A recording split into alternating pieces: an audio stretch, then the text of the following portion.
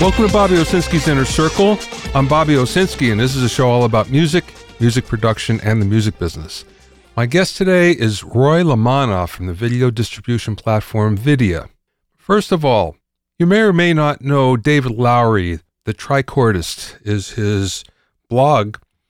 He's a former leader of Camper Van Beethoven, and he's been a strong opponent of what's happening in the streaming business, basically saying that songwriters are not getting a high enough royalty.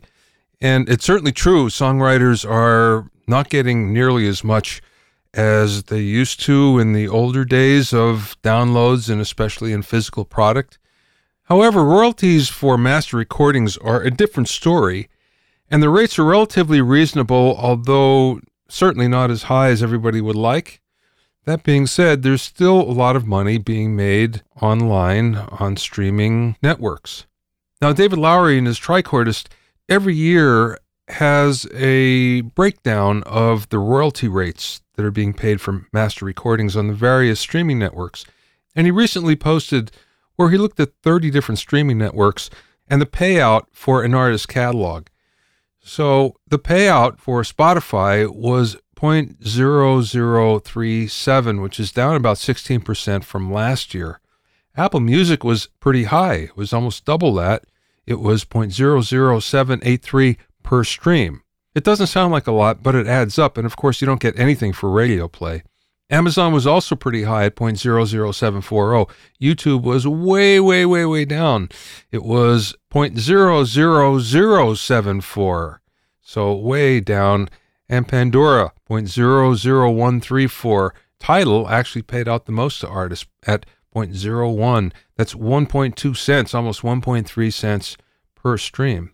Now, this particular artist found that 51% of their streaming royalties came from Spotify and 23% came from Apple, which is up considerably from the year before, at least for Apple anyway. Now, it always sounds like I'm an apologist for streaming networks, and it's not the case. I'm a realist when I look at this. And also, I look at it from the standpoint that, wait a second, sometimes a little knowledge is a dangerous thing, and the analytics can get screwed up very easily.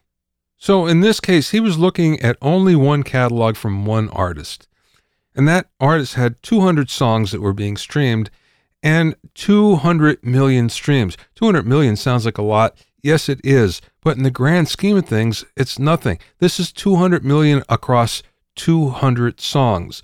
Now, think about it like this. 200 million on one song is a minor hit at most.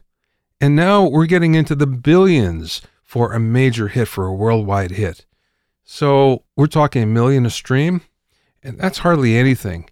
Now, here's the other thing, though. Different artists get paid different rates, and here's why. On some streaming networks, don't forget that you get paid from two different tiers, a free tier and from a paid tier. The paid tier always pays a whole lot more than the free tier. So it depends on how many of your streams come from which tier. If you have a lot of fans that are listening on the free tier, then you're going to make less money. Now, it's also the same thing when it comes to where are they located? Where are they listening from?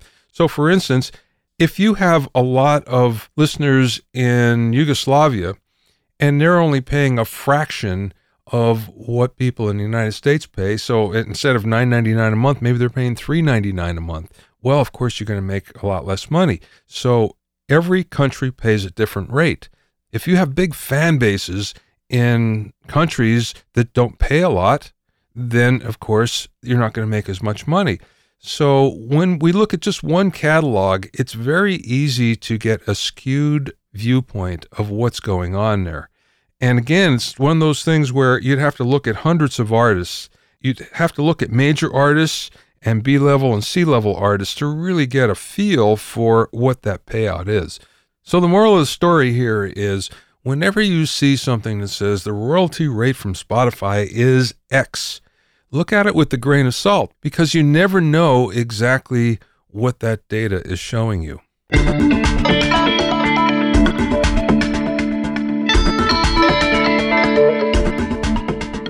If you have any questions or comments, send them to questions@BobbyOwnerCircle.com. Check out my Hitmakers Club for access to the Private Mixers Facebook group, monthly deconstructed hits, mixing workshop, and Q&A webinars. for a short time, access to my core training module bonus. Go to hitmakersclub.com to learn more.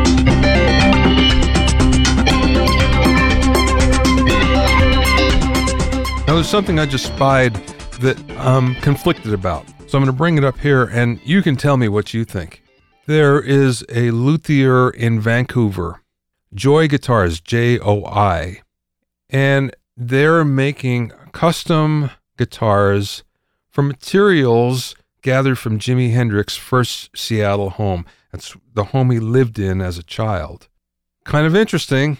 They're using African blackwood for the sides that come from the bedroom. The neck come from the floorboards of the house. The fret markers come from nails from the house. The sound hole rosetta from paint chips from the floorboards. Now, all this is sanctioned by the Hendrix family, but I wondered to myself, is this exploitation or a collector's item? The name is Harmonic Hendrix Home Guitars. Harmonic Hendrix Home Guitars from Joy Guitars, Joi. Now, it's one thing if it was Jimmy's house that he lived in as an adult, but this is the house he lived in as a kid, as a child.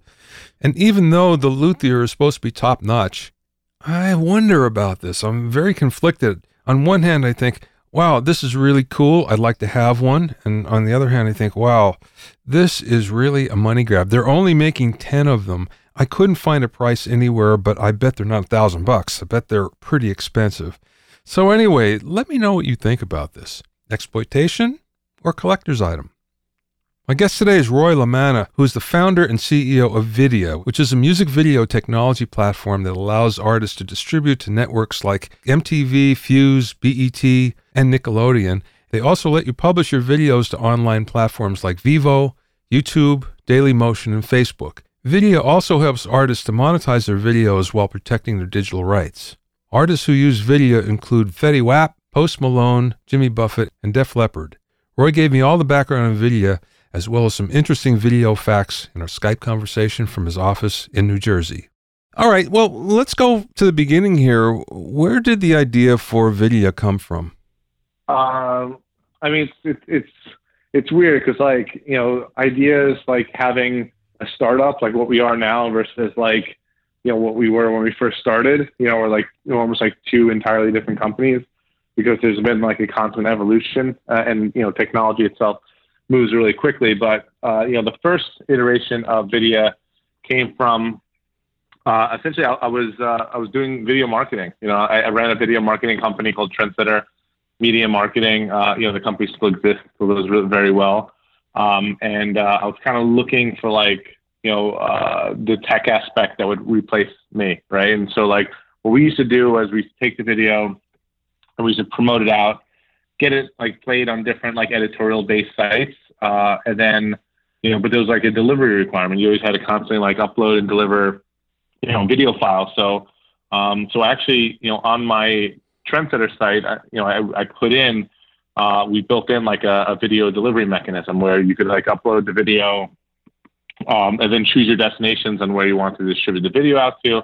And then we would do that, and we would charge you like, it was like part of the fee structure that we would actually like charge you as part of the marketing service. And long story short is that ended up like, within the first year, almost like outpacing, you know, the consulting business. And then I broke it out to its own website that I built myself, which is like a WordPress site. It continued to build from there. And then, and that was like, you know, let's just say like, that was like fast forward 2 years later. And then, from there I was like, all right, well, you know, this is its own business now. And so I went out, went around to some investors, raised a little bit of capital, about $300,000, from people, just kind of saying, hey, I built this thing and I think there's an opportunity within the market to, you know, to make this thing happen. And I was fortunate enough to find some people who, you know, thought I could do it. And then I just kind of spun it out. I essentially took everything I learned within the 2 years of running it as part of a division of my marketing company to essentially rename the company, you know, create like a different like corporation and then grow it. So that was around December 2013 when we first closed our original financing. What makes Vydia so special? You know, I mean, I think what makes it so special is that there's a lot of fragmentation within the marketplace of being able to kind of monetize and protect your rights for your visual content. So most people, one, don't understand how, the copyrights associated with their content works. And so, you take something that's insanely complicated and you kind of break it down to very simple points, and it's kind of like a wizard base, like asking you, like, hey, do you own the visuals? Do you own this? And it kind of, you go through a process and then we can assert those claims for you. And then the other aspect of it is that, it is because it's so fragmented that even if you kind of knew and had a deeper understanding or some sort of like legal background that you could understand this, it's still, it's a process that you would have to go through many different companies to do. And so, we make that process, far more streamlined and efficient. Your background is as a musician, right? Yeah, I mean, that's how I originally started. Just like most people in the music industry, it's like, we were, I started like playing guitar, being an artist, and then quickly, I mean, it didn't really last too long. I mean, by the time I was like 19, 20, I realized that I probably had, a better career on the business side of things, and I still wanted to be involved with music. And so, so I kind of started switching over and got into, video production. Was like my first kind of go at it, was like shooting and editing like digital video. NVIDIA then is able to distribute to a number of different platforms, right? Yeah, I mean, we connect to like, we have partnerships with Facebook, we have partnerships with Instagram, with YouTube, with Vivo, all different platforms that are, monetizing, this creator's visual content. And does it matter what format the creators upload? No, I mean, that's part of what we do, is that it's essentially, it's a single upload, and then, as long as the file size is large enough, we could reformat that file into like whatever it needs to be. Well, that's pretty cool. So the big thing though is copyright protection. And does that actually mean that you're collecting royalties as well? Yeah, I mean, so like we're moving towards a streaming world right now. So what that means is that you have a very small amount of revenue associated with each stream, right? So I was just talking to someone, just earlier today, my previous meeting, and we're talking like, you're talking about like 0.3 cents per play, like a fraction of a penny per play. And so the only way to actually, make any sort of money is to multiply that very small number by a very big number, right? So you're talking about millions of plays on the official and the UGC version, multiplied by like a dozen different streaming platforms. So you might have, so you basically have the small per stream play. You have to have a lot of plays over, so if you multiply that against like, let's just say 50 million, multiply that by 12 different platforms, and then it starts adding up, and that means more money.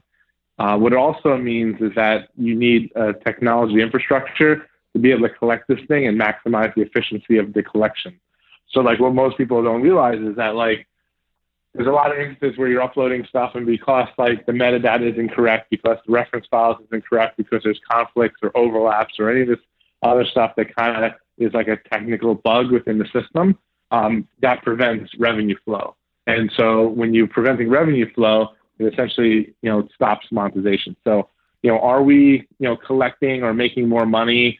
No, but we are actually, we are collecting more revenue on behalf of our creators, but it's because we're maximizing, the efficiency of the process. So if you're uploading something to YouTube, like we're claiming it in view one, as opposed to like, like the normal kind of window where someone might make a claim on something, which is like a couple of weeks, Mm-hmm. Are you taking a piece of the revenue that you're collecting? Yeah, we have a rev share.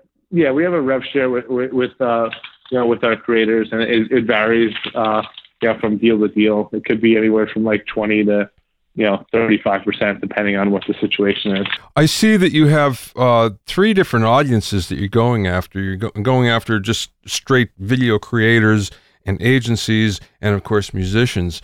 I noticed that lately your profile in the music world has been a lot higher, and NVIDIA's profile has been a lot higher. Is that the number one audience that you're looking after right now? Yeah, I mean, that's the number one category when it comes to video, in general. So you look at like video, it's, a lot of it is driven by music. You look at like the top Instagram stars, and it's like either the Kardashians or like musicians like Selena Gomez and Justin Bieber. When you're talking about a UGC category, which is like user generated content, so people uploading like wedding videos, vacation videos, montage videos, even like videos of them in like bars and clubs, they always have a background in music, which requires essentially a license. And so music being just the largest category in terms of audience size and in terms of like, licenses, it's definitely a big focus for us. And me having my background in music, it was just kind of a no-brainer. You mentioned before about metadata, which is a subject near and dear to my heart. One of the problems in music when it comes to streaming is the fact that with record labels, usually what happens is the person with the least experience is the one that gets the job of inserting all the metadata before it gets uploaded. And with video, there doesn't seem to be even that. As you said before, if you don't have metadata, you can't get paid. Yeah, exactly. I mean, there's a lot of, it's funny because like the questions you're asking are so common that like it's literally stuff that I was dealing with today. I mean, one of the things I was dealing with today is that we had a user of ours that had a hit song, generated hundreds of millions of streams, and then because there was no the metadata wasn't correct, there was, once we cleared it up, I mean it resulted in a six-figure back pay. So as far as that person knows, without any sort of clarity on it, they're just like, well, streaming sucks. I'm not making a whole lot of revenue, but they don't realize that there's a lot of errors within the system that need to be cleared up. Okay, so what's the number one error or omission when it comes to metadata? I mean, most of the time I think the number one thing that like the number one misconception that most people that exists within the marketplace is that people think they don't understand what performance rights societies do, Mm-hmm. And so like if they're saying, okay, like you want to collect your publishing on Spotify, let's just say, right? Mm-hmm. They go, okay, like, I have it covered because I signed up for ASCAP and BMI. And it's like, no, well, ASCAP and BMI in the US are performance rights. They're not sync rights or, so like there's other rights that are associated with it that you could be collecting on the, on the composition side that have nothing to do with, ASCAP or BMI, And so, usually what happens, just to kind of answer your question, is that like, they'll sign up and put in their information, ASCAP and BMI, which will collect a portion of the revenue, but it won't actually collect all the revenue that's associated on the composition side for like YouTube, for instance. For YouTube, the majority of the revenue is like, is in the sync category, not in the performance side. Sure. Yeah. Well, again, speaking of metadata, one of the problems is the lack of standardization of metadata between the streaming networks. So is it the same way in the video networks as well? Yeah, I mean, everyone has their own kind of internal system, and that's a lot of the problem that we're trying to solve is that, like, we want, we have the metadata within our system, and then as you update it, it continuously communicates with the APIs of the streaming networks. So in other words, if you went in there and you changed the field of metadata and hit save, like it would then push that information to YouTube, to Spotify, to Facebook, to wherever. So in other words, like you're not trying to change it in 5 different locations or 10 different locations. You're updating it within our platform, and then our platform is communicating to the outside platforms. Just out of curiosity, how long does it take to get updated on the various platforms? Does it happen quickly, or is this something you have to wait for? No, it happens quickly. I mean, if you want to push an update right now, I mean, we have a process within our app that requires approval, so like if you're doing it, it just doesn't, I mean, depending on, we do have people that are directly, piped into the streaming services, but like for the most part, like you'll update on our platform, it'll be reviewed by a technician, and then they would deploy it out, and then it would update it right away. Yeah, that's great. Tell me about your analytics. What kind of analytics do you provide to the user? So right now, like, the thing that we're really focusing on is analytics are one of those things where I think that they're, to most people, completely useless. And what I mean by that is that, if you go into, a lot of times people say, okay, it's very important that I can see my analytics and see what's going on, right? Well, the problem with that is that most people are not sophisticated enough to actually be able to figure out what's going on. So if you go onto YouTube, for instance, and you said, okay, cool, what are the analytics that you care about the most? You're going to say, okay, I care about views, subscribers, and revenue, you know? Yeah. I say, okay, that's cool, except for the fact that like those things are a function of other things going right. So in other words, like if you're getting views and you're looking at views as like a way of figuring out like if something is doing good or not, like like if you have high retention, for instance, and you have a lot of shares and a lot of engagement, then your views are going to go up. If your views go up, then you're going to generate a lot of revenue. So most people look at the wrong things when it comes to analytics, and they don't know really how to make sense of it. So if they're uploading something and they see it doesn't have a lot of views, they can't really drill down and put their finger on why there isn't a lot of views. You know, like I was talking to a creator the other day, and he has 1.5 million subscribers on YouTube, but now when he uploads a video, he gets 30 to 50,000 views. We used to get in the millions of views. He doesn't know how. He doesn't know why. But all that information to figure out that problem is in the YouTube dashboard. He just doesn't know how to find the information to solve it. So something is going wrong that leads to him not getting the views that he needs, which leads to him not getting the revenue he needs. But beyond views and revenue, he can't figure it out, right? And so our approach to analytics is not to showing that information, because we don't feel like that people could necessarily, one, if they really want the information, they can go to the platform and that's made available to them. Two, they don't, most people don't have the sophistication to actually analyze that information. And the way that we do it is that we actually, rather than be redundant and show information that is already available to them on an individual platform, our approach to analytics is actually to analyze, which means that like when you're uploading a video and the video is not performing well, you get one score that is called the video score that you can look at, and it'll give you like a quick overview of whether or not that video is doing good or bad. From there, they'll give you like a quick breakdown of why we feel like this video is performing badly, and then some actionable items that you could easily do. So for instance, like videos, the same video might perform very differently on YouTube as it does on Facebook. And so we might tell you like, hey, this video is not performing well on YouTube, but we do advise you that, to put it on Facebook and promote it because it has a high retention, has a high, share rate. Like it definitely will work better on this platform. So like, those are the kind of things that we're interested in when it comes to analytics, is actually like helping them make better decisions on like, on when and where to post their video content. That's cool. That's very cool. Well, you mentioned views before. So views are measured differently on each platform, and you get paid differently depending upon the view length, right? Yes and no. I mean, so like something like Facebook, views are considered like, the view counter goes up if, you're a couple seconds into the video, and then YouTube is like a little bit differently. They're calculating as like, you need to kind of make it through a certain percentage of the video. And again, like those view counts are kind of like, I mean, they're mostly for vanity, right? I mean, they're just saying, okay, we got 1 million views and we feel awesome about it. But like, the way that it's monetizing it's a variety of different ways. If it's subscription based, like YouTube Red, it's basically you take the whole pool and divide it out by, the whole payment pool and divide it out by, everyone's kind of individual market share. If it's YouTube and it's ad based, essentially, it's where, there's different ad units like TrueView ads or pre-roll ads or banner ads.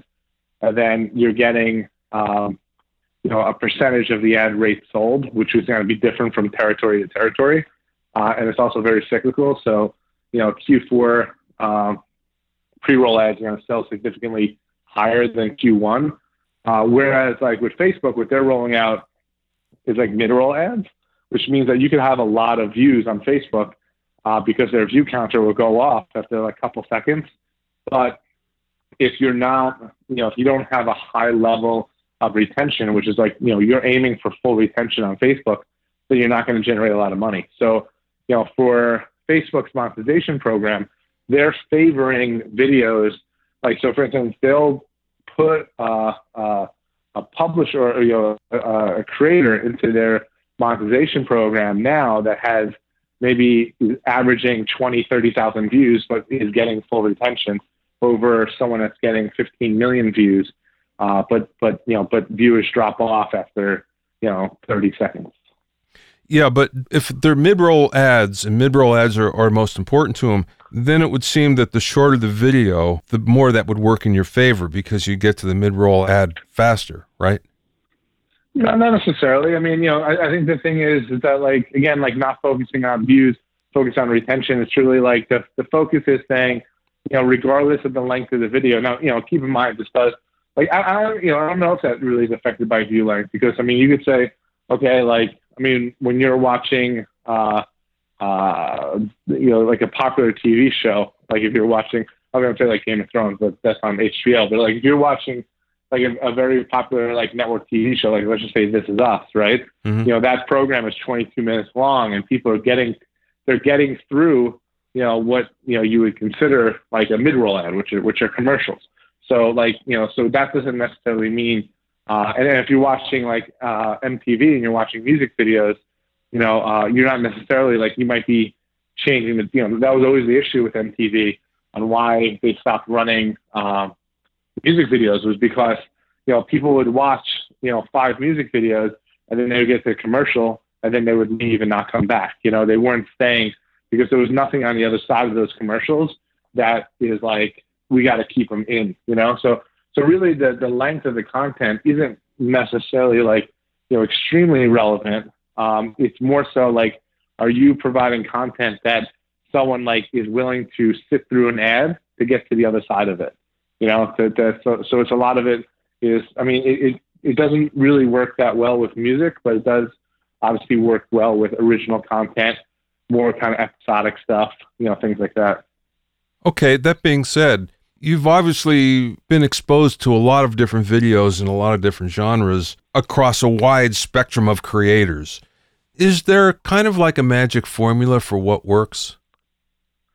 Not necessarily. I mean, generally speaking, there are certain things that are like best practices on developing content, Mm-hmm. And it really depends if it's like music or non-music, for like any sort of like non-music stuff. I mean, they always tell you like, developing content quickly, or frequently is very important, kind of honing in on the frequency of which content is produced. So, you don't want to produce it. I mean, really what we see is that the people who make the most money, generally speaking, produce the most content, And so I would say like, there's 2 ways you get to 1 million views, right? You could, upload one video and get 1 million views, or you could upload 1,000 videos and they all get 1,000 views, Yeah. And in both ways you get to 1 million, right? And so the more content you create, the bigger the snowball effect. I mean, other than that, kind of knowing your audience, knowing what they like, what they don't like, stuff like that, adding in like kind of ritual-based stuff, or like addressing the audience, call to actions with asking them to subscribe or like your page is always helpful. There are some best practices, but generally speaking, if there was one thing I could tell someone, it would be to create the most content, create a lot of content, mm-hmm. Over a period of time and keep it consistent, So if you're going to stick to like producing stuff on, like some people could commit to producing content every day, and that's great. We see those people do, generally speaking, do very well. If you can't commit to something, do it like, 2 days a week, 3 days a week. So you can say, okay, every Tuesday and Thursday, new videos. And you can say that literally like within your video, like check every Tuesday or Thursday. So, but if you're going to say, I'm going to do it every day, don't do it every day for 2 weeks and then stop and then, wait a week, then do 3 in a row. Then, I'm saying I would, don't commit to anything that you can't do over a long period of time, because people just expect instant results. So if they do a video every day, they're going to say, okay, well, it's not working. I mean, most of the people that are really moving the needle have been doing this for a long time, are really committed to the process. Well, yeah, if you're going to do a video every day, that's a big commitment, that's for sure. Boy. And we know a lot of the people that do that stuff, that do videos every day. I mean, it's like you said, it is a big commitment, but they do it. So you have 2 tiers. What's the difference? Yeah. I mean, so we actually have 3 now, or we're kind of rolling out 3, which is a standard, pro, and a VIP tier. Standard is just like for people kind of kicking the tires. Pro is something that like, it just, there's some more like, we have like kind of like this Dropbox for video function. So for all of the video content you're posting natively onto social media channels, we're backing up that content into the cloud and allowing you to update your rights and your metadata, right from your phone. The way that we charge for that is that, we do a rev share. Generally speaking, if someone's making, if our rev share portion is lower than $20 a year, we'll charge you a $20 a year, kind of almost like maintenance fee. If you're making, us more, as a company through our rev share split more than $20, then, we'll usually waive that fee. The new thing that we're doing now is more of a VIP program, which is incentivized to allow artists to kind of stay independent longer. And with that, it's like a little bit more of a hands-on, we give like marketing support. We'll finance videos. We'll do audio distribution and go to like other outlets and other DSPs. We also like throw in we have deals with like different outlets. Like we have deals with like Daily Motion, and we have deals with like Vivo and YouTube. So like get like actual like premium placement for some of our artists. So, we could do something where if you have a video through Vivo, for instance, and you're, a VIP client, that we could get it on like the front page of Vivo, as like a featured spot.